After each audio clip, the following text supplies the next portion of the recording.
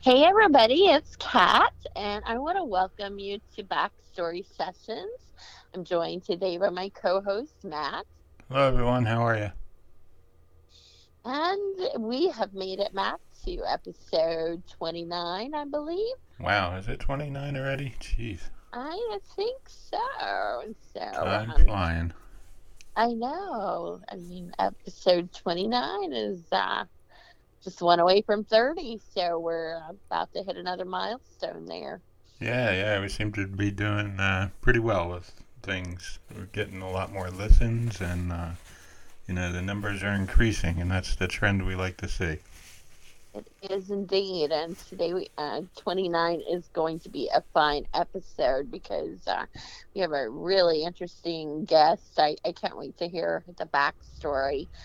Um, also it's just as we tie our backstories of our writings into this, I think that's also a unique connection because um, you know, uh, so we have really two backstories of our writing that ties us together. Um, like a lot of the characters that you've written about, or we've written about, depending, have had military backgrounds. Some of the characters, Right, that's true. and so you also were in the military. I was. Yeah. So I was not, but I can only imagine what that must be like, and to be in the military during wartime is something that I really cannot imagine. But I know that you've brought that to life through your characters, so it must be a little easier for you to imagine that kind of. Yeah, I watched Uh, a lot of John Wayne movies when I was younger, so.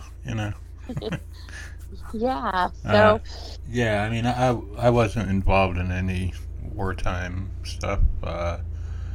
Basically when I was in, it was just a lot of yelling and, you know,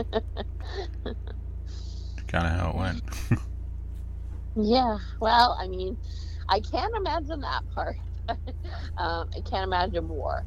Um, but then the other unique part of this is it's not just your typical war story, but there's something that happens with children in this one, and I think that always brings a special element of pulling at the heartstrings. I mean, war is terrible. Like I can't imagine it, but then to bring children into it just somehow seems like even more so cruel. Right, yeah, And definitely.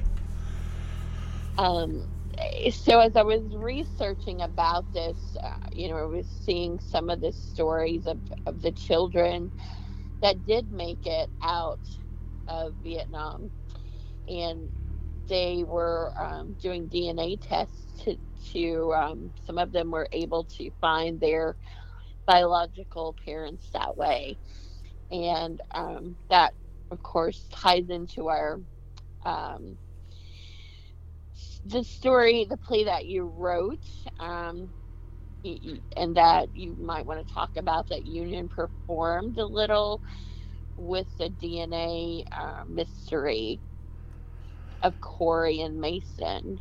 Oh yeah, yeah.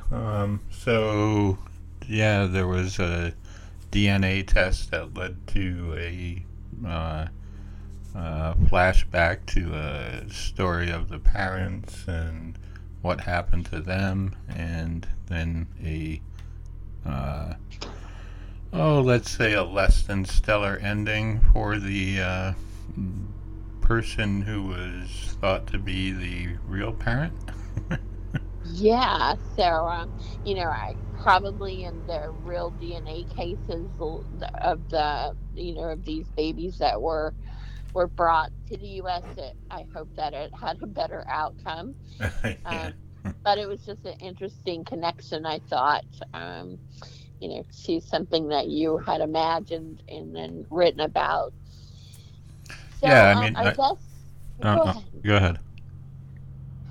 I was just going to say our guest is going to tell us all about it, and we'll probably see some more connections. But Yeah, I think we should give a little bit of a um, intro to what was going on at the time, and then we'll talk to Al, our guest, okay, you and want to go ahead and oh, sure, leave it to catch me. everybody up to speed about that, and I'll introduce our guest afterwards. All right, so I believe the story goes, and Al, you can correct me if I'm wrong on this. Okay. Uh, um, and my neighbor has picked this exact time to mow my lawn, so I'll have to edit some of this out. But anyway, so in the beginning, it was the end days of the Vietnam War, as I recall, and Correct. um, I think it was April 3rd. Today, in fact. Yes, Gerald Ford had authorized the airlift of orphans out of Vietnam to the U.S., Europe, and I think some of them ended up going to Australia as well. And over the course of, I would say, well, I think it was about a month. They Yeah, they airlifted approximately 3,500 kids. all total was about 130,000 people. Right. Babies, orphans, kids, and youngsters and sympathizers out Okay. of Vietnam. Okay.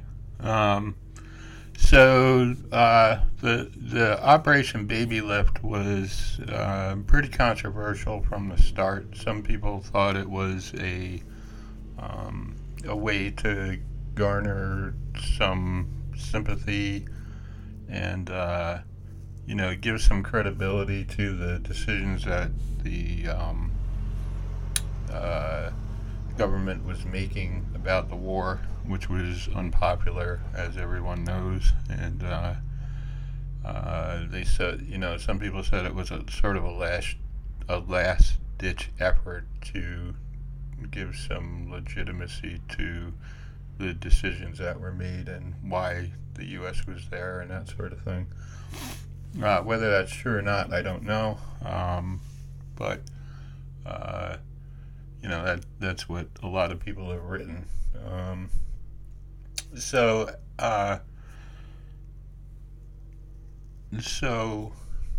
Al, you were in the Air Force. Is that true? Yeah, I was in the Air Force for almost 22 years, Okay. So and I was first of all, I just want to thank you for your service. I appreciate that. you're welcome. Definitely. And did you? Okay, so I have this question. Um, so at the time you joined, the war was already going on, right? Yes, it was in the early stages of the Vietnam War.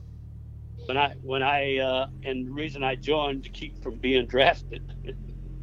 Okay, so that was gonna be my next question. Is like, what prompted you to join in the middle of the war or in war period? All right, so you didn't want to be drafted, and that's kind of, I think, a foreign concept to us, since we, most of us or many of the listeners will not have grown up in a period of a draft. So what was that like for people your age to fear being drafted? It was very hectic. I grew up in Oakland, California, and they were drafting most of the kids out of Oakland. Right out. In fact, a lot of the recruiters went to the high school and would talk to the kids as they came out of class, and when the school was over, would try to talk to them and try to entice them to come down to the recruiting office. And so every day we saw the recruiters trying to get as many kids as they could. And then as the war started to escalate and they needed more bodies, Then they put a lot of pressure on us, and they umped up the activity. And now there was commercials and programs and over the radio and the newspaper, and you just couldn't signs on the streets and billboards everywhere you go. Uncle Sam wanted you. You saw that everywhere, and they tried to use that patriotism where we need you to defend our country. So a lot of kids, they volunteered, but a lot of kids didn't want to go because then the word got back that we was fighting a war and they wasn't sure what the causes were, et cetera, et cetera. So they were hesitant about going in. Then they realized they had to really get more bodies. So that's why they continue with the draft. And like I said, a lot of kids in my area, in my neighborhood, got drafted. And I didn't want to go into the Army or the Marines because I knew I would be sent to Vietnam. So I said, well, if I joined the Navy or the Air Force, I would probably stay out of Vietnam for a while or stay out of Vietnam completely. But I was totally wrong. Oh, no. So I joined the Air Force to keep from being drafted, thinking that it would keep me out of Vietnam. And then after I got to my basic training base, you fill out what is called a dream sheet, where you put down what your next duty assignment, where you want to go. So I put down everything in England and in Europe and Italy and places like that. And then I said, well, that would keep me out. That's a long way from Vietnam. It'll keep me out of Vietnam. But that didn't work either. So. The dream sheet, I remember that. So did you go to Vietnam right after basic? No. I when I went to technical school, they sent you to technical school after basic, and because I had asthma as a kid, they sent me up to northern part of Texas, which was cold. And so I started having issues working on airplanes outside. So they said, you need an inside job. So they cross-trained me, gave me a new duty assignment, and sent me right back to San Antonio, which was another base. They have several bases in San Antonio. So I was a clerk for about 3-4 years. And then, like I said, when I filled out the dream sheet, I said, well, I'll put down Italy and all these other places. And 3 years later, when they called me up to say we have an assignment, I was for sure going to Europe someplace, if not England, Italy, if not England, Greece or Turkey or someplace over there. And I was floored when they said Vietnam. Oh, I could not believe. Oh, gosh. I can't imagine getting that news. What was going on at that time? Like as far as the war, Well, the war. This was now 1966, okay. And the war really started to pick up. We had started now putting in combat troops in the early years, 61, 62, 63, somewhere along in there. They didn't have as many. They didn't have probably any combat troops per se. And then 63, 64, 65, they started putting combat troops in and helping the South Vietnamese fight the North. So that's when things really started to take off. And so we needed a lot of, and that's when they started implementing all these bases in Thailand. And then the president said, well, we'll bomb North Vietnam. So now they needed fighter escort to escort the B-52s to bomb North Vietnam. So they started stationing all of these 101s and then F-4s over in Thailand. And I basically ended up in Thailand after my just the initial few days in Vietnam in the beginning. So what was that like? That was hectic. They sent me to Saigon. And luckily, because I was in a support area, they said, well, we're going to move you from Saigon over to Thailand. And the guy said, one of the sergeants over there says, "You're probably going to like Thailand a lot better." And I said, "Well, I don't know about that." He said, "Well, at least they're not shooting at you. Over here, they could be shooting at you because we had to carry M16s, we had to carry sidearms everywhere we went, and then at night they would be bombing. You could hear the concussions of the bombs. So I was glad to go to Thailand, which, like I said, he wasn't shooting at me. So that was pretty easy in Thailand. The duty in Thailand was a lot better than what it was in Vietnam. So I ended up staying in Thailand for approximately about 9, 10 months. And then I'm afraid to ask, but what happens next? No, then I volunteered to go to Japan, and they sent me to Japan. So I went to Japan for 2 years, and I was in northern part of Japan, a base called Misawa, which is northern Honshu, which is about 500 miles north of Tokyo. And I stayed up there in a support role, and we were supporting Korea as well, South Korea. So we used to go temporary duty. They called it TDY, temporary duty to Korea. So I went over to Korea many times in a support role. And after my 2 years in Japan, I went back to Texas.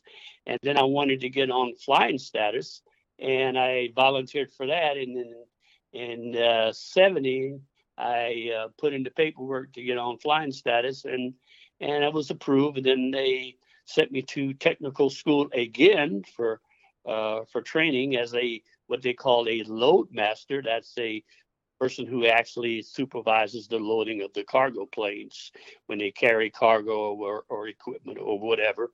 And so I did that for about 3 months, and then they sent me to Travis Air Force Base in California, and which was only about 50 miles from Oakland, where I grew up at. So that was great for me because I now was back at home. I could see my dad. He was getting older, and he needed my help, and so that was great. So I lived in Fairfield, which is between Vallejo and Sacramento, if you're familiar with the Bay Area. And then we flew out of Travis for 6, 7, 8 years to all over the Far East in support of the war. Every other, I would say, at least I'll be gone about half the month, every month for the next 6, 7 years until I moved over to England in '76. And in '76, I moved to Mildenhall, England, and I got on 130s. That's a propeller-driven, smaller version of the cargo plane, because at Travis they had the big C5s and the 141s.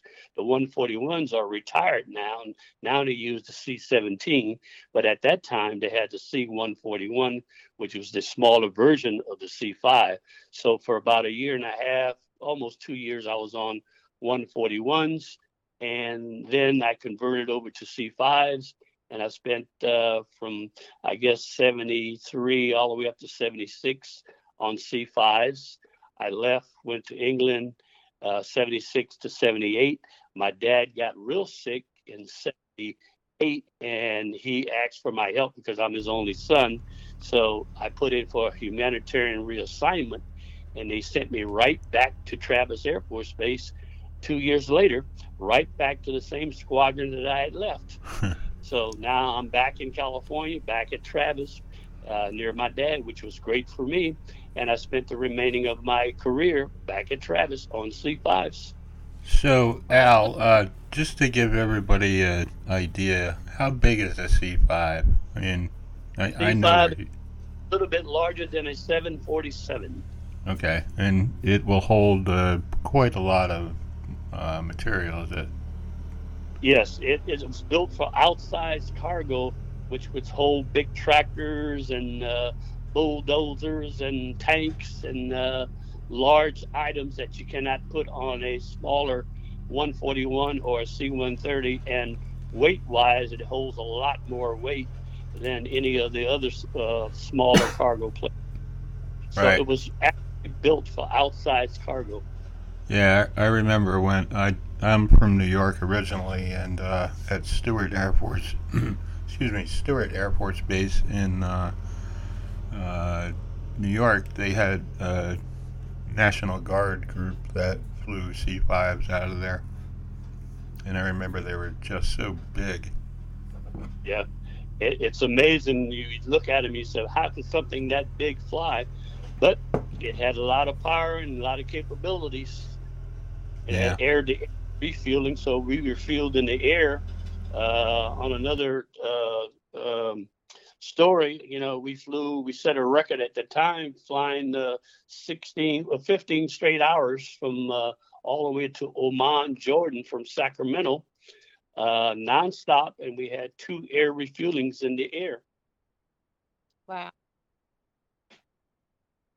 So let me go to this part that's like, this is I believe you said the 46th anniversary, and actually today, April the 3rd, which is kind of ironic that we're talking about this, but the Operation Baby Lift. So is that a C5? Did I read that right? Or Yes, yes, it was, and no. What happened was originally when the president gave the word, they sent 2 C-5s from Travis to Vietnam, and one left on a Tuesday and another one left on a Thursday. I was scheduled on the mission to leave on that Thursday. There was a guy that got sick on the Tuesday flight, and they had to replace him. So they start calling around looking for a replacement. And I had went to the store, and by the time I got back and called the squadron, they had already replaced the guy.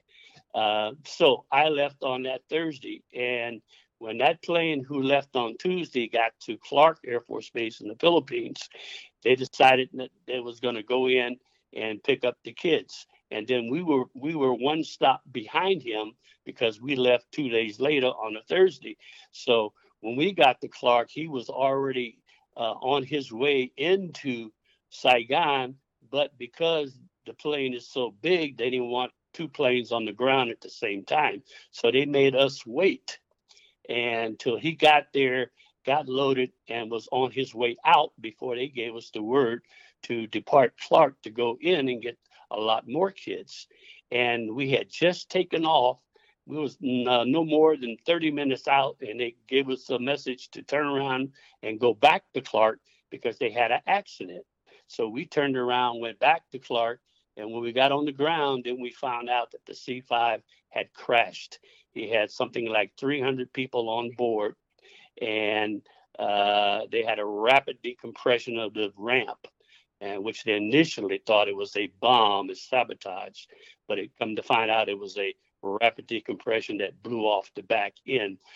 So anyway, they grounded the C-5 fleet. So my flight, when I'm back at Clark, that got grounded or suspended, then they canceled all of the C-5s, and they didn't want to use the C-5s anymore because they wasn't sure of the capability, because they knew that the ramps now was suspect of having issues. So they started using C-141s, C-130s, helicopters, and anything else that would fly to get the kids out.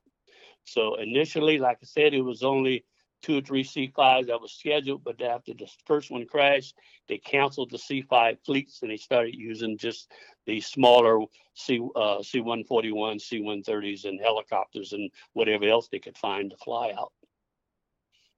so what was the idea for using this C5? Because it would hold so many kids, or Yes, because you could put 73 upstairs in regular airline seats.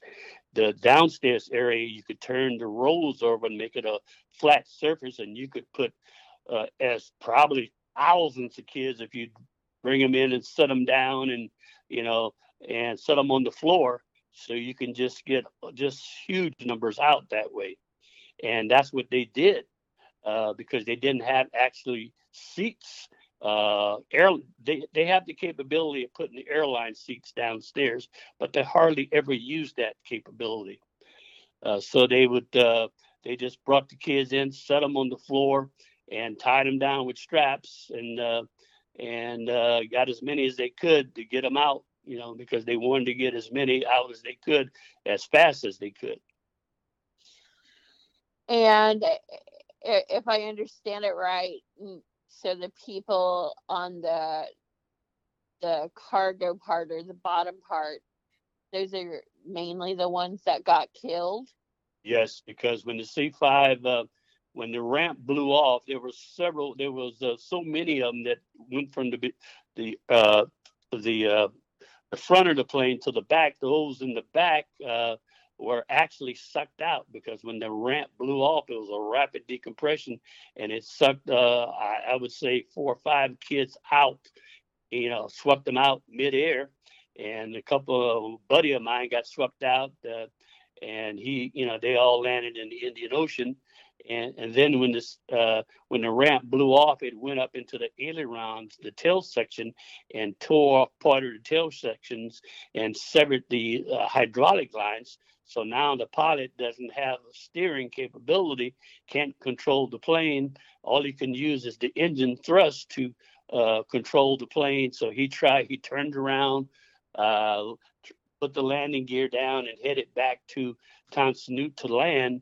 But because he didn't have full capability of the airplane, and he did his best, it landed short in a rice paddy. And when it landed, it just tore off the bottom of the plane. And everybody who was sitting downstairs, not everybody, but most of them did not survive. And when the plane slid along the ground, it just ripped off the landing gear, the bottom part of the plane. It went airborne again. It flew for another 60, 80, 90 feet, and then landed in another rice paddy on the other side of the field. And then it started to break up, and it broke up into 3 pieces. And everybody basically upstairs was saved, because they was in airline seats, which had seat belts. Mm-hmm. That's a crazy story.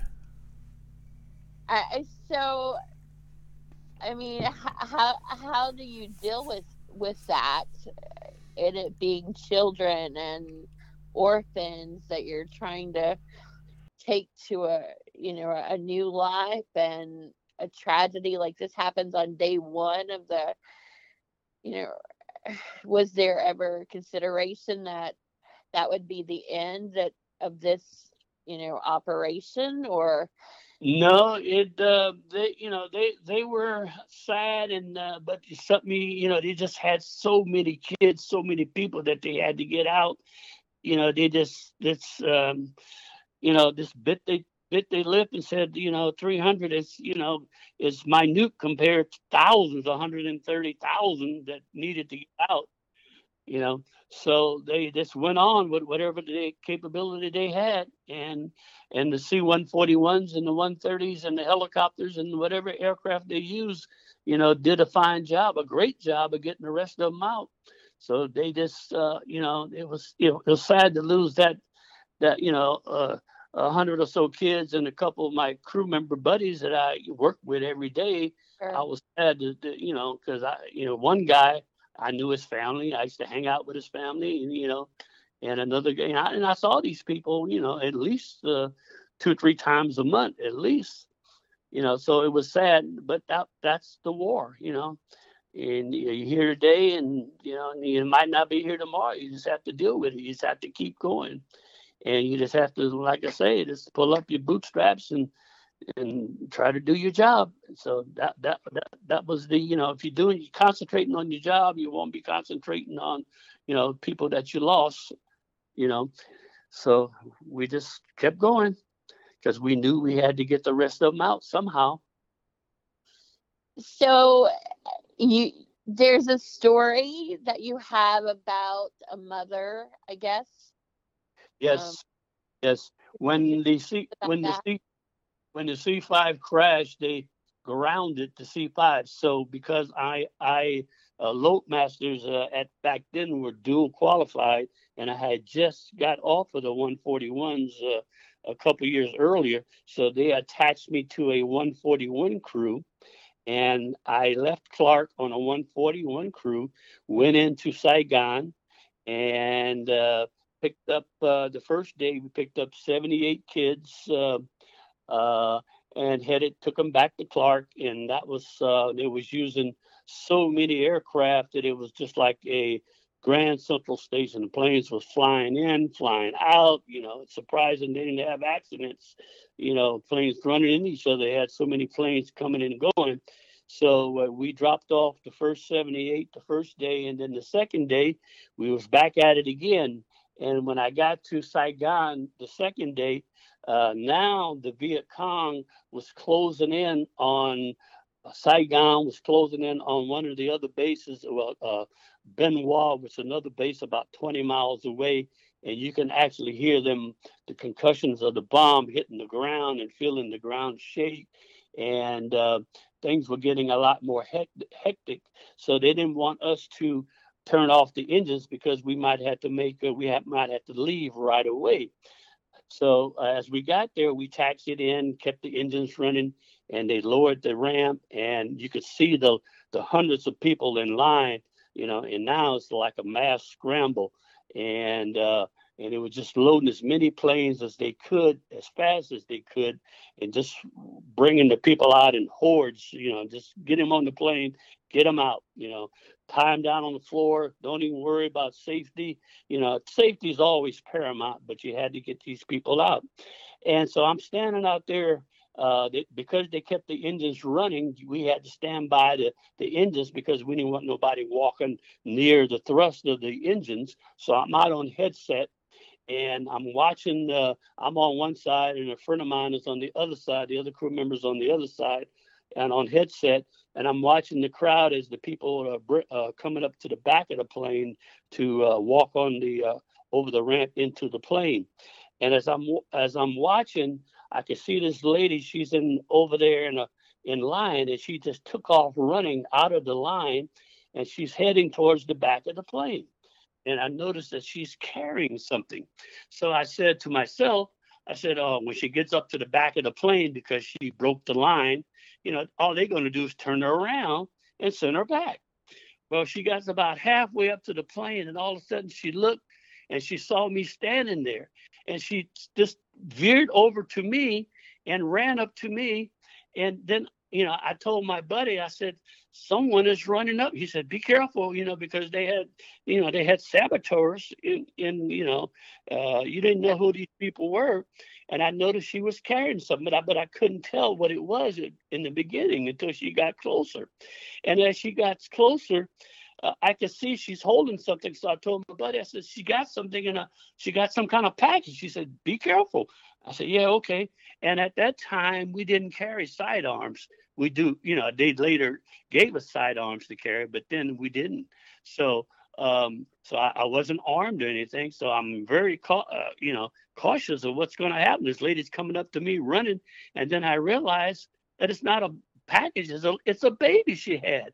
And she runs up to me and she tries to give me her baby. She, thrusts it out in her arms and tries to give it to me. And I'm trying to tell her, I couldn't speak Vietnamese and she couldn't speak English. So I threw my hands up in the air, and I tried to, put my hands up and shake my hands to let her know that I couldn't take this baby, and she's crying and sobbing and she's, and handing me the baby like, here, take it, please take it, And I couldn't take it, So I'm backing away, and as I'm backing away, she's coming forward, and then she, I guess, realized that I'm not going to take it, so she turns around and runs back, and I see her run all the way back into the line, and then he put her all the way in the back of the line. Wow. So I said, "Oh my God!" And then as we get the people on board, and we took another 82 out. I'm thinking to myself, I said, well, I could have took the lady to the back into the plane, to the Red Cross or whoever the people who was loading the plane, the civilian Red Cross workers who was marshaling the load. I said, I probably could have took her back there and maybe they could have let her on. But at that time, I was just thinking about safety. I didn't want nobody running into running up to the engines where they could have got hurt real bad or something like that, So Yeah, Yeah. and yeah, and so we got, like I say, 82 on board, closed the door, and it was no matter of 20 minutes. We were, in and out. And we took them, and we couldn't. When we took off, we had to go to Kadena, Okinawa. Kadena Air Force Base is a part of Japan, Okinawa, and because Clark Air Base in the Philippines was so saturated, and like you said, it was taking them everywhere. They was taking them to Bangkok. They was taking them to Australia. They was taking them anywhere they can get them. Just get them out of Vietnam, right? So were these babies? I mean, so if you would have taken her baby, it would have been just to take somewhere and then be adopted. So Sure. she would They have were, been making sure the baby had a life, and she was willing to do that.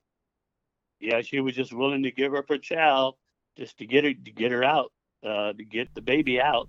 And like I said, they ended up in all of these bases, and then they, I guess, put them up for adoption, and I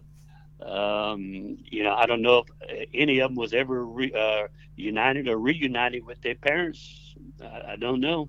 There have been some from what I read. I know there was a class action lawsuit that went on, and they tried to get the government to reunite some of the kids with their parents. Apparently, the story was that some of the parents, especially the poor ones in Vietnam, would drop their kids off at an orphanage because they couldn't take care of them. Uh-huh. But they would go see them, and it was sort of like a visitation kind of thing. And Right. when I guess when the airlift started, a lot of the kids were taken to get on the planes and stuff, and you know during some of the talks with the people who were taking care of them, I mean, these kids were, from what I gather, they were from, like a little less than a year old to probably, you know, Sure. Right. later. They were infants, babies, and infants. Uh, And what's ironic is today I live here in Las Vegas. I go down. Me and my wife likes the Vietnamese soup, so we go down to a Vietnamese restaurant, and one of the waiters down there was one of the babies that got out. oh wow, Really? Yeah, that's crazy. So yeah, yeah, so there. Anyway, it was unpopular apparently because some of the kids were not orphans, or that it was revealed that they had, relatives in Vietnam. sure. It was just a mad scramble, and if you had money, or if you had connections, or if you had people that you knew, like you said, it was only supposed to be orphans and babies, but anybody, could get ahead of the line and find a way to get out, and they did. They did. Right. Yeah. So Mm. I remember pictures of like people climbing on the helicopters, in the last days, trying to get out, and just the desperation that some people had in right. trying to flee what was gonna, what was coming, I guess. And I can And imagine. I have a picture that I post on Facebook that shows a couple of the kids in line with the ladies holding the babies, and it's right near the nose of a C-141 that's from McCord, because McCord is the 62nd airlift wing back then. I don't, they have changed the names over the Right. years. So I send that picture because, like you said, today is the beginning of the 46th anniversary, and our C-5 crashed on the 4th of April, and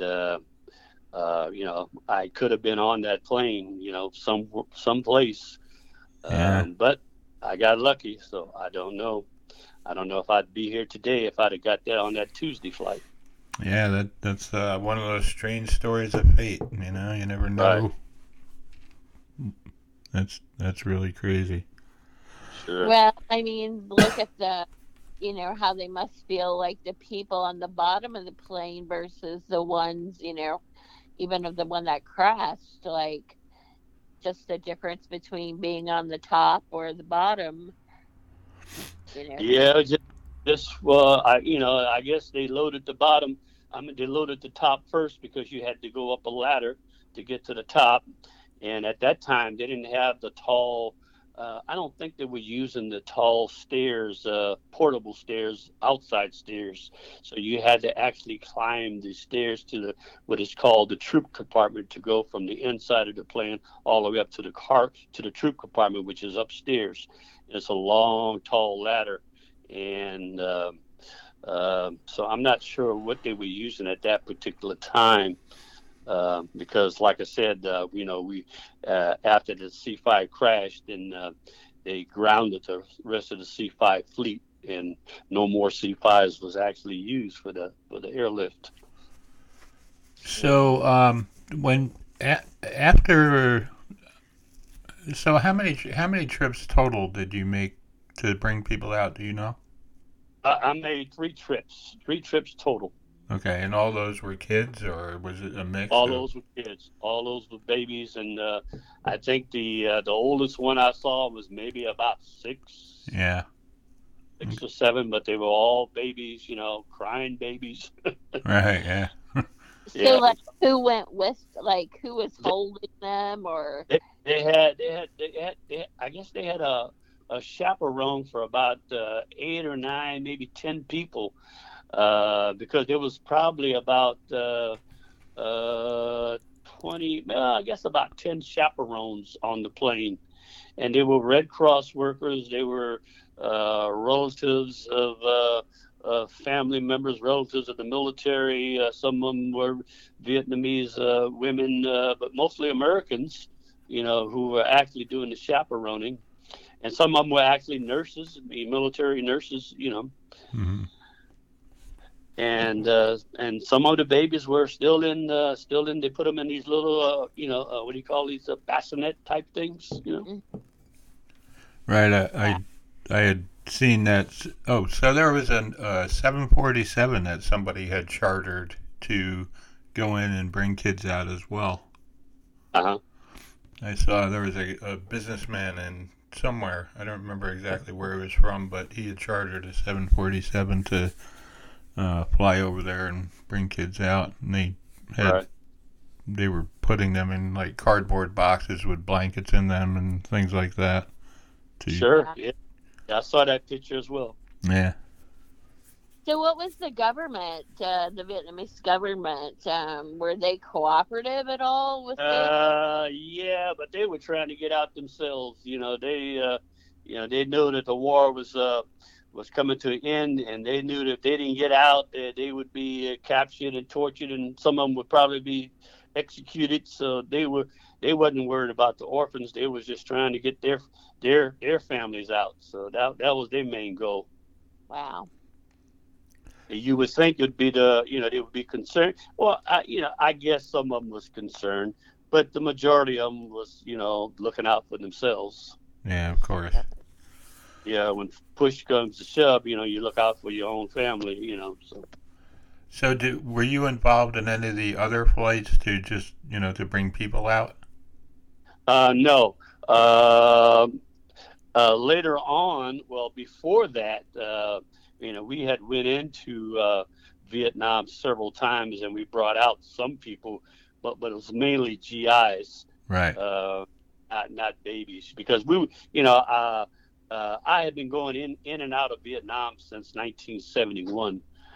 First on the 141, and then on the C5, taking equipment, tanks.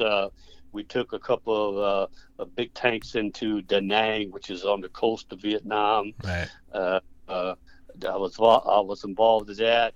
Believe it or not, I got to fly Bob Hope around when he would did one of his USO tours. Oh, wow.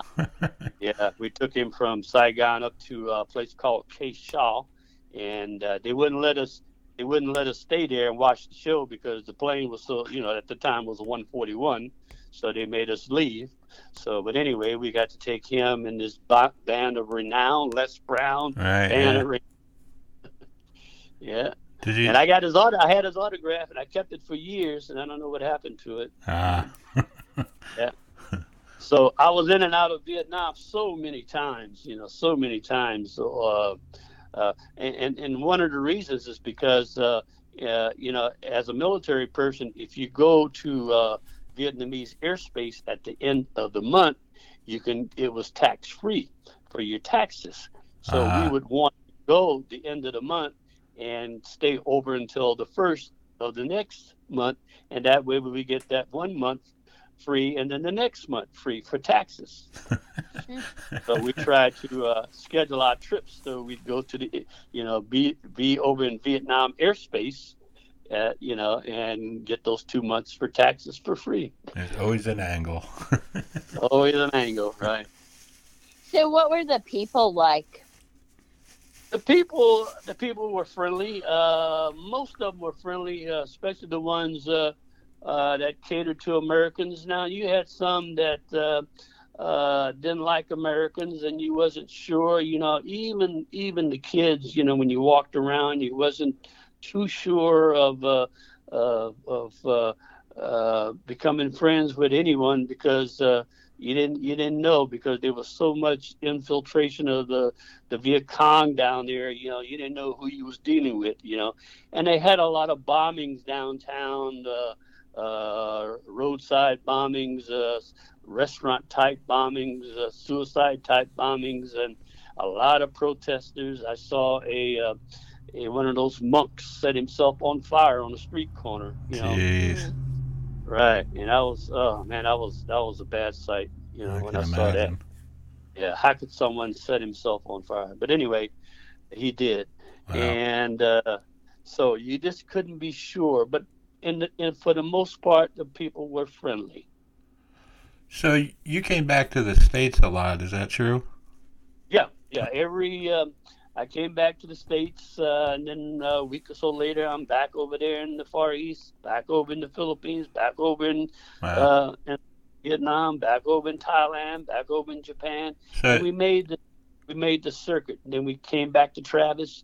I would stay home a week, 2 weeks, 3 weeks, and then we would go on another mission. so you have quite a few air miles. Oh yeah, I got close to 10,000 flight hours combined with the 3 airplanes. Wow. That's incredible. Were you You aware? be- I'm Go sorry. ahead. Go ahead, Kat. No, you go ahead. All right. So, were you aware? I mean, because you were back and forth all the time, were you aware of like the anti-war protests and things that were going on in the U.S. at the time? Oh sure, because at Travis we had what's the lady Jane Fonda? Yeah. She would be at the base at the front gates of the Travis Air Force Base protesting. Okay. And Wow. because we were close to Cal Berkeley, which was only 50, 60 miles away, a lot of the students would be up there, and during the later part of the war, protesting on a daily basis. Yeah. That's crazy.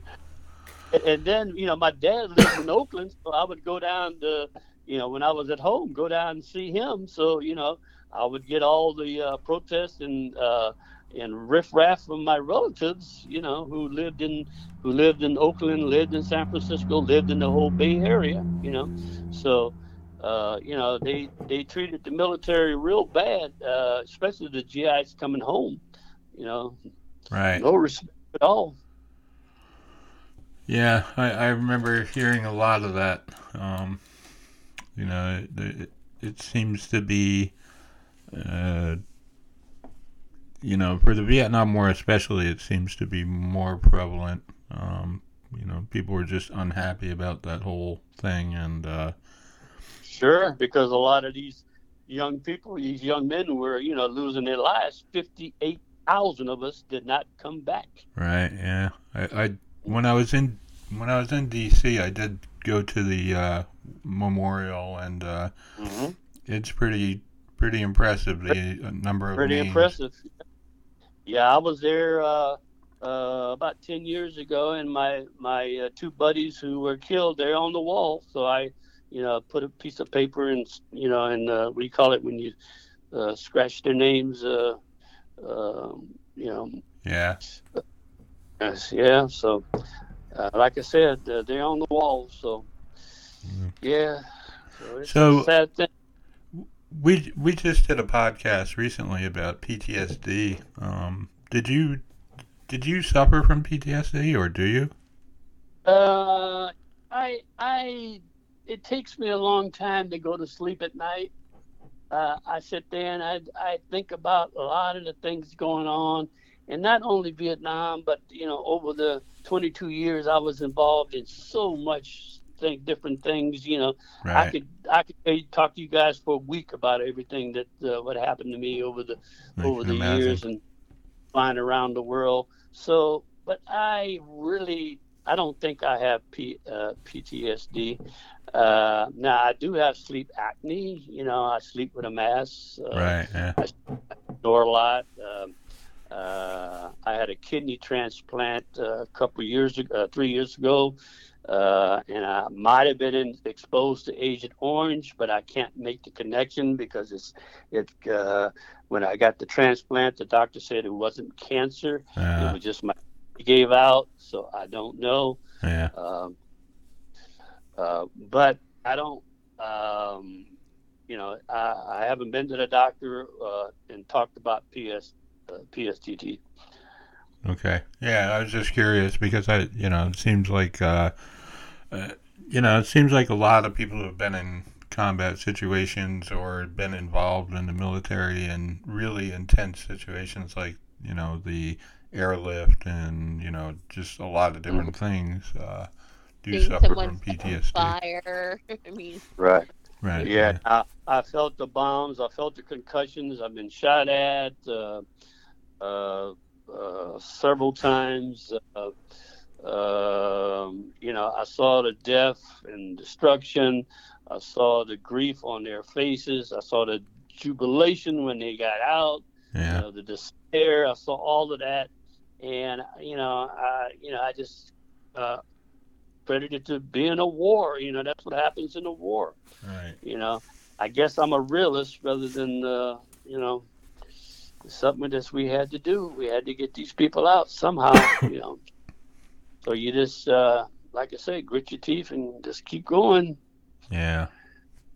so you taught political science. Yeah, when I got out of the military, I worked for Lockheed for 10 years, and that's another story because we should teach the astronauts, and I taught some of the astronauts who was on the Challenger accident. Wow. Wow. NASA, we was on a NASA contract, so that's another story.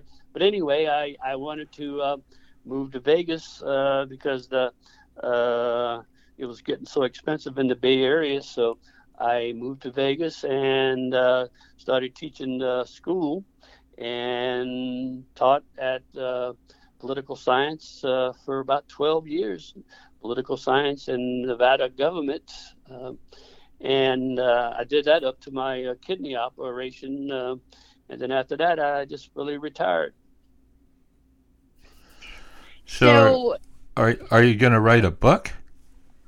Yeah, I wrote a book. It's called My Unbelievable Journey. Wow. Is that available on Amazon or? Yeah, it's available on Amazon. I can send you the website to it right now if you like. Just send that to Kat. Okay, My Unbelievable Journey: The Story of an Air Force Air Crewman. That's the title and subtitle. You definitely had an interesting career.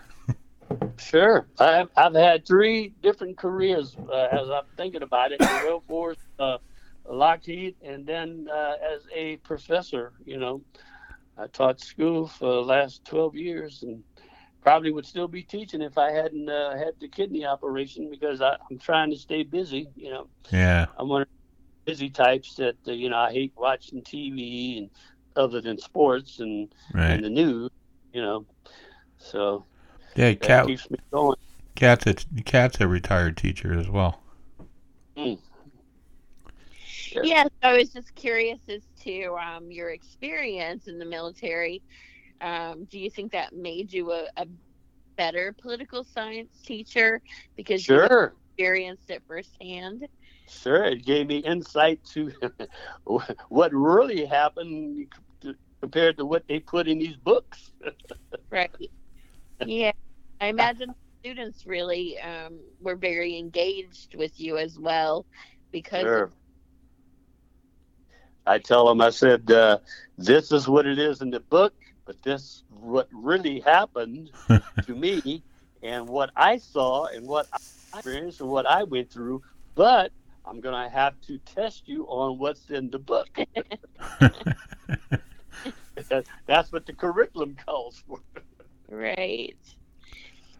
Well, I guess my one last question I have is, what do you hope that is learned from our listeners about the history of Vietnam, and what do you hope that they take away from your story? Well, I hope they take away that it's something that we should never forget. This is a part of history that happened just like any of the other wars, and a small part of the Vietnam War. That war lasted for 12 years. 58,000 of us did not come back. So it's something that we should never forget, and we should always honor, the memory of Vietnam. And a lot of kids lost their lives, not even know what they was fighting for. Why they were there in the first place. So we want to keep this in their memory. And celebrate, not celebrate their deaths, but don't let them ever forget that this happened. Kids nowadays, they heard about Vietnam, but they don't know the real story. So my last question for you is, you've done a lot of different things, been a lot of places, and seen a lot of things. So I guess my question is, like, would you do it all again? Yes, I would do it in a heartbeat. I would do it in a heartbeat. The only thing I would do different is I would finish college first, go in the military as an officer, okay, rather than as an enlisted person, Right. because you make more money and you get promoted a lot quicker, and you get to order people around. Right. Yeah. All right, everybody listening out there, that's some good advice for you. So that's the only thing I would do different, but I wouldn't change. I wouldn't change a thing. Okay. That's awesome. So, if people wanted to get in touch with you, what would be the best way for them to do that? Okay, they can hit me up on Facebook if they like. Albert Monroe on Facebook. Okay. I have a website. I can send you the website.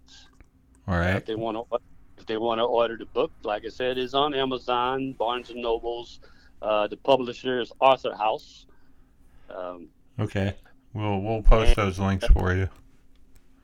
And for those who are and right now there's a story that just came out in the Travis Air Force Base Tailwind, which is a military paper that comes out monthly. A story just came out yesterday in the Travis Air Force Base Tailwind. That's the base newspaper. And if they're in the Las Vegas area, on the 17th of this month, I'm going to be having a book showing out at the base. Oh, That's awesome. the Nellis Air Force Base. But the only problem is I don't know if everybody can get on the base. Right, yeah. Right. Now, I do plan to have a book showing down at Barnes & Noble one of these days when this COVID thing gets finally settled. Right, yeah. We were in the same boat with you on that, too. We're working with Barnes & Noble to get our book in their store, but right now they're doing virtual author readings and signings and things like that. So Right. Now there's another author, a local author here named Stephen Murray. He wrote a couple of mystery novels. He just promoted my book in his. He does a monthly newsletter, and it just came out the other day. I saw it. He was promoting my book, so I'm happy about that. Awesome. So I'm trying to pick up as much traction as I can. I'm trying to make the New York bestseller list, but you know, you got to know somebody, you know. Yeah, that's true. All right. Right. So, any last thoughts, Al? No. I have, like I said, I have other stories to tell. I was involved in the Iran evacuation when the hostages got taken. Wow. If they would have got on the plane, they wouldn't have been taken into captivity. So that's another story. The Israeli Egyptian Syrian war. I was involved with that. I was involved with the what was that? I can't think of the name now. Taking cruise missiles to Europe a few years ago when they was putting nuclear-tipped cruise missiles into Europe. Right. I was involved with that. I was involved with several other events. I made a whole list of different things. Let's see what else. And I was a couple things which was funny. I was assigned $1 million in gold bullion and took it to Hawaii. You know, I actually reached down and touched the gold. You know. That's awesome. Yeah.